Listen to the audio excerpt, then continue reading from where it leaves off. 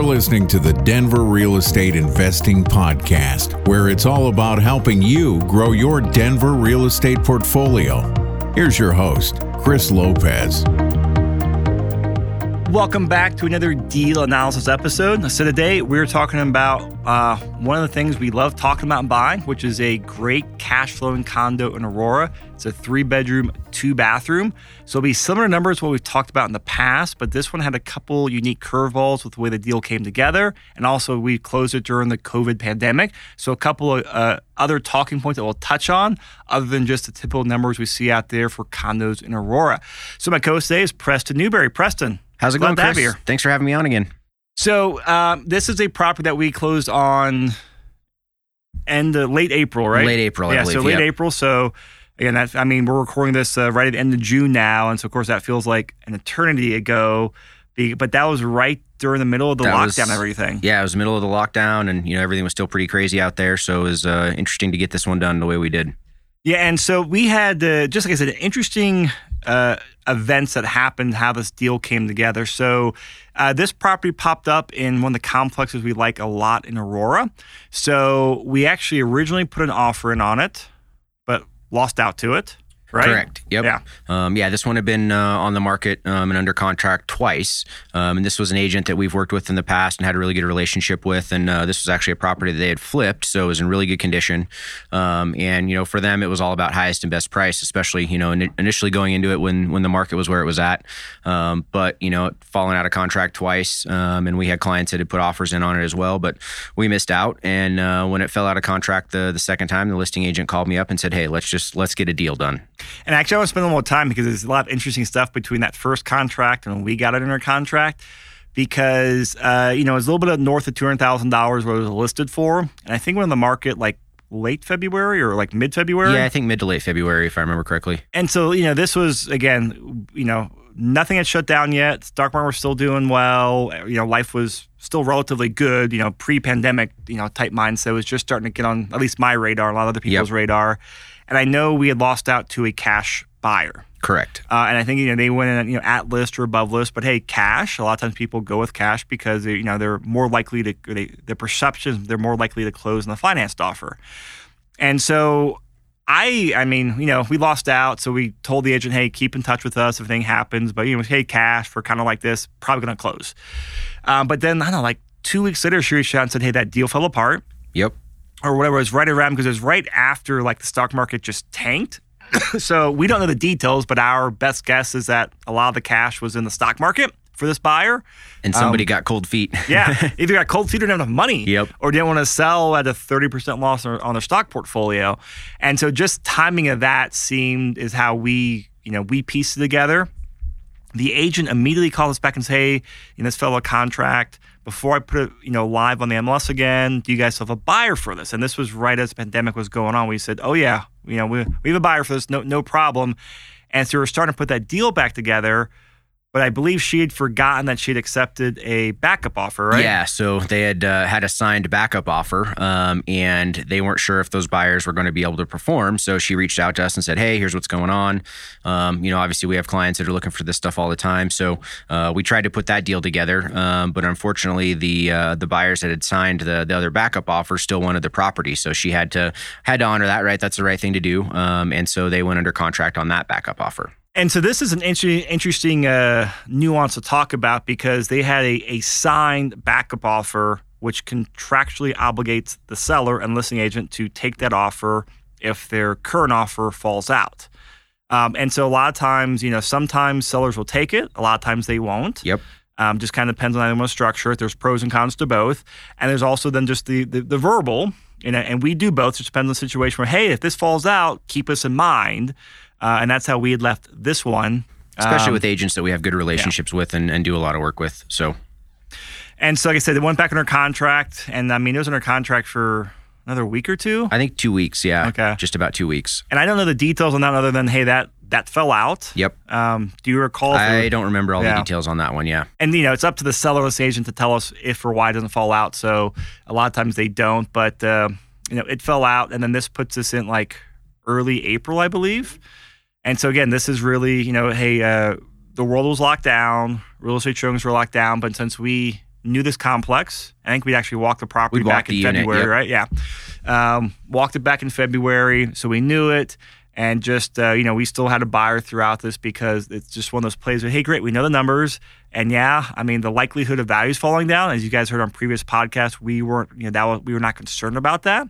But even if they did, the numbers on there, especially since this is a great play for Section 8 renters and highly sought after, they're going to pay around that $1,850 mark all day long. And we know that from experience, and we know that that's just the numbers over there. So, and guess what? Section 8, the government doesn't lose their job. The government can print money. The government, always pays on time. And so even if the Section 8 tenant, which often has to pay, 5 to 20% of the rent for their share, if even if the Section 8 tenant loses their job, the government will step in and pay 100%. So, from that standpoint, we and our buyer were not really concerned about the value of it, but we were more concerned about the rental income because this is when, hey, our rent's going to just fall off the face of the earth. Yep. But we knew Section 8 was a very, very safe play. So, fortunately, we got locked up or got under contract, did all the normal inspection stuff and closed 2 towards weeks. the end of April, right? Yep. Okay. And so, again, for our investor profile, this is a repeat client. He's a buy and hold investor, just looking to diversify his retirement income from the stock market. And, he knows what he wants. He can act fast, great client to work with, and just is like, great, makes sense. Yep, let's put an offer in. Yep, just pull the trigger and make it happen. And nice thing for him is, he likes turnkey properties. He has a lot going on in his personal life, just between work and family and all that stuff. So he wants something that, boom, I can get a renter in right away, turn it over to a property manager, and, let it do its thing. Yeah. And this is, like I said, this is about the most bread and butter investment property to buy because we know the complexes. We know, hey, the quirks with the units, the quirks with the complexes. Our property manager knows it. So it's just a no-brainer for all of us. And we all felt comfortable during the pandemic of moving forward with it. And we discussed the pros and cons with their client, and he felt comfortable with it too. So, like I said, this is a 3-bedroom, 2-bathroom condo out in Aurora. List price was $205. Purchase price was $205. And as Preston said, it was a fully remodeled property from the flipper. And so the contract details of this, we've already pretty much talked about it. So you know how we got under contract, and this is one we found on the MLS as well. And as far as the inspection, it was all just minor punch list items because it was already... they'd already had 2 inspections on it, so they knew everything that was needed to be taken care of, and everything was good. So the seller, they already flipped it. Of course, there's always items still. So the seller took care of it from the previous inspections, and I don't even think we did an inspection, right? We just walked it with the property manager, right? Just walked it with the property manager. We had the previous inspections and also the inspection resolutions from those deals. So we knew everything that had been taken care of and what was going on over there. So financing, since this is a condo, it's a non-awardable condo, those require a 25% down payment. And so he did a 25% down payment with Joe at Castle & Cook, 30-year conventional mortgage. Appraisal, came in at value, no issues, which is pretty typical for that complex over there. No seller concessions. He put down more than 20%, so no PMI. But he did buy the interest rate down. So now we are looking at the spreadsheet portion of this. Of course, you guys can go click on the show notes. The spreadsheet is there.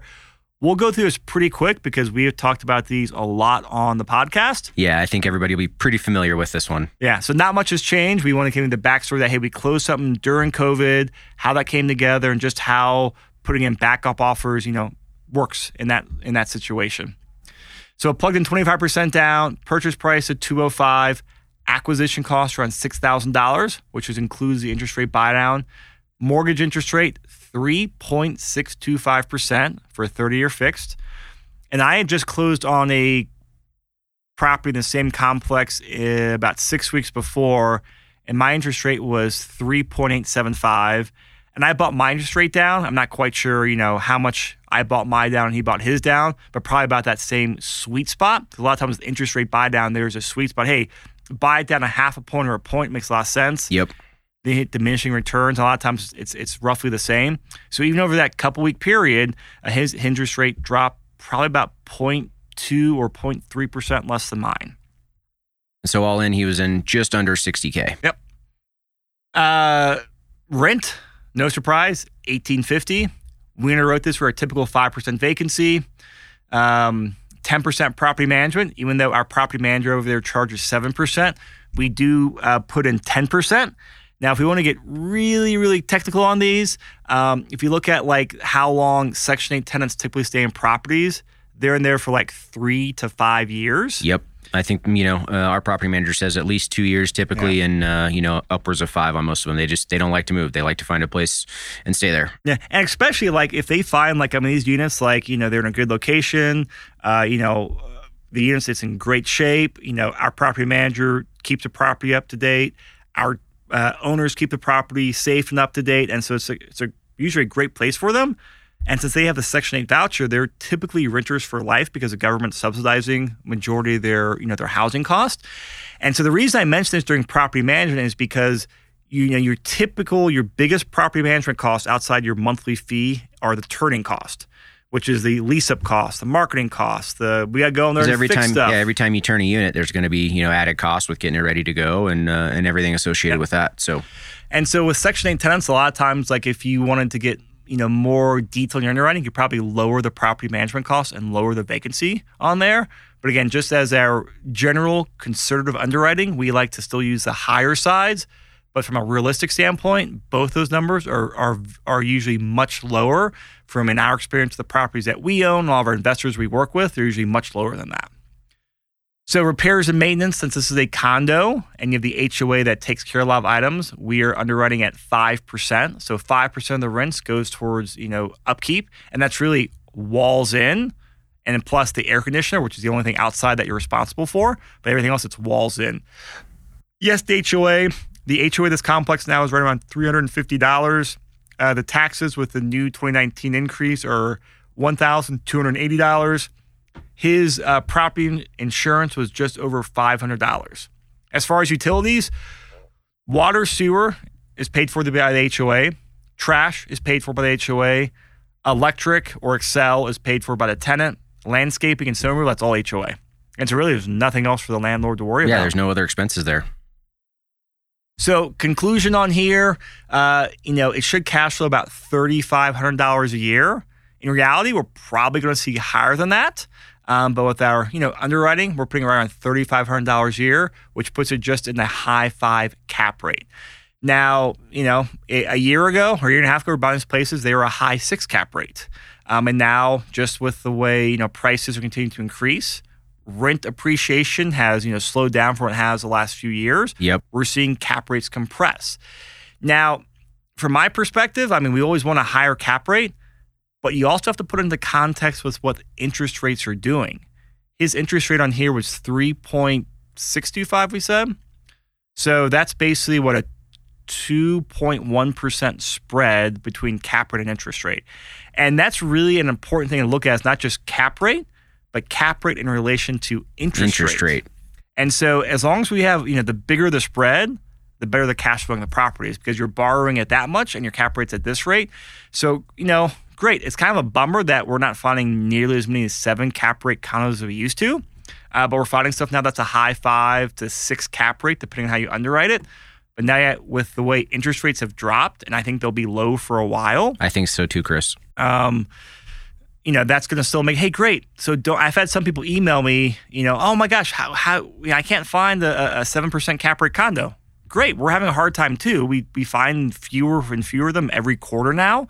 But don't get fixated on that because you have to put in relation with what the market is doing and what interest rates are doing. So interest rates, since they have dropped even more, even since this recording, the going rate for a lot of these investment properties now are like 3.3, 3.4%. So you're at and think about that historically. Over the last 8 years or so, finding something with a spread of 1 to 1.5% was really good. And now that interest rates have dropped, even though cap rates have compressed a little bit, we're still seeing a much better spread in relationship to that. So just want to point it out because this is going to be the continuing trend we see just because you guys know the metrics out there. Denver's in a housing shortage. That's not changing anytime soon. And it looks like we're still having lots of people migrate here. We're having more jobs and businesses move here. So demand's going up. But interest rates are staying down. And historically, as interest rates go down, more people buy assets, which also compress interest rates. So, my guess is cap rates will continue to compress because money gets cheaper to borrow. And then people, realize, hey, Greg, I can borrow money for cheap. Hey, I can still get this great spread between cap rate and interest and go out there and buy. So our recommendation is don't wait for the market to turn, because it's not going to turn for a while. I mean, never try to time it, right, Chris? I bought a place in March. You're under contract buying a place now, Preston. I'm in the market to buy another place now. So, I mean, look for good properties out there, but keep it in context with the big picture, what's going on with the market and their trends. So, let's see. Looking through the final notes here, I mean, just another great base hit on a rental property. And, that's everything I have in my notes, Preston. Yeah, I think we're good, Chris. I mean, just a solid another Aurora condo for a repeat client. Yeah. All right, guys. Well, thank you for listening. If you got questions or want to understand more about cap rate and interest rate spread, definitely reach out. We're always happy to chat about it. It's on my to-do list to do an in-depth podcast or a financial analysis of the spread between the two. Not quite sure when I'll get done, but it's out there. But if you want a quick conversation, I'm always happy to have one. So shoot me an email or reach out to us. We can help you discuss that, put together a game plan, and go out there and buy some rentals.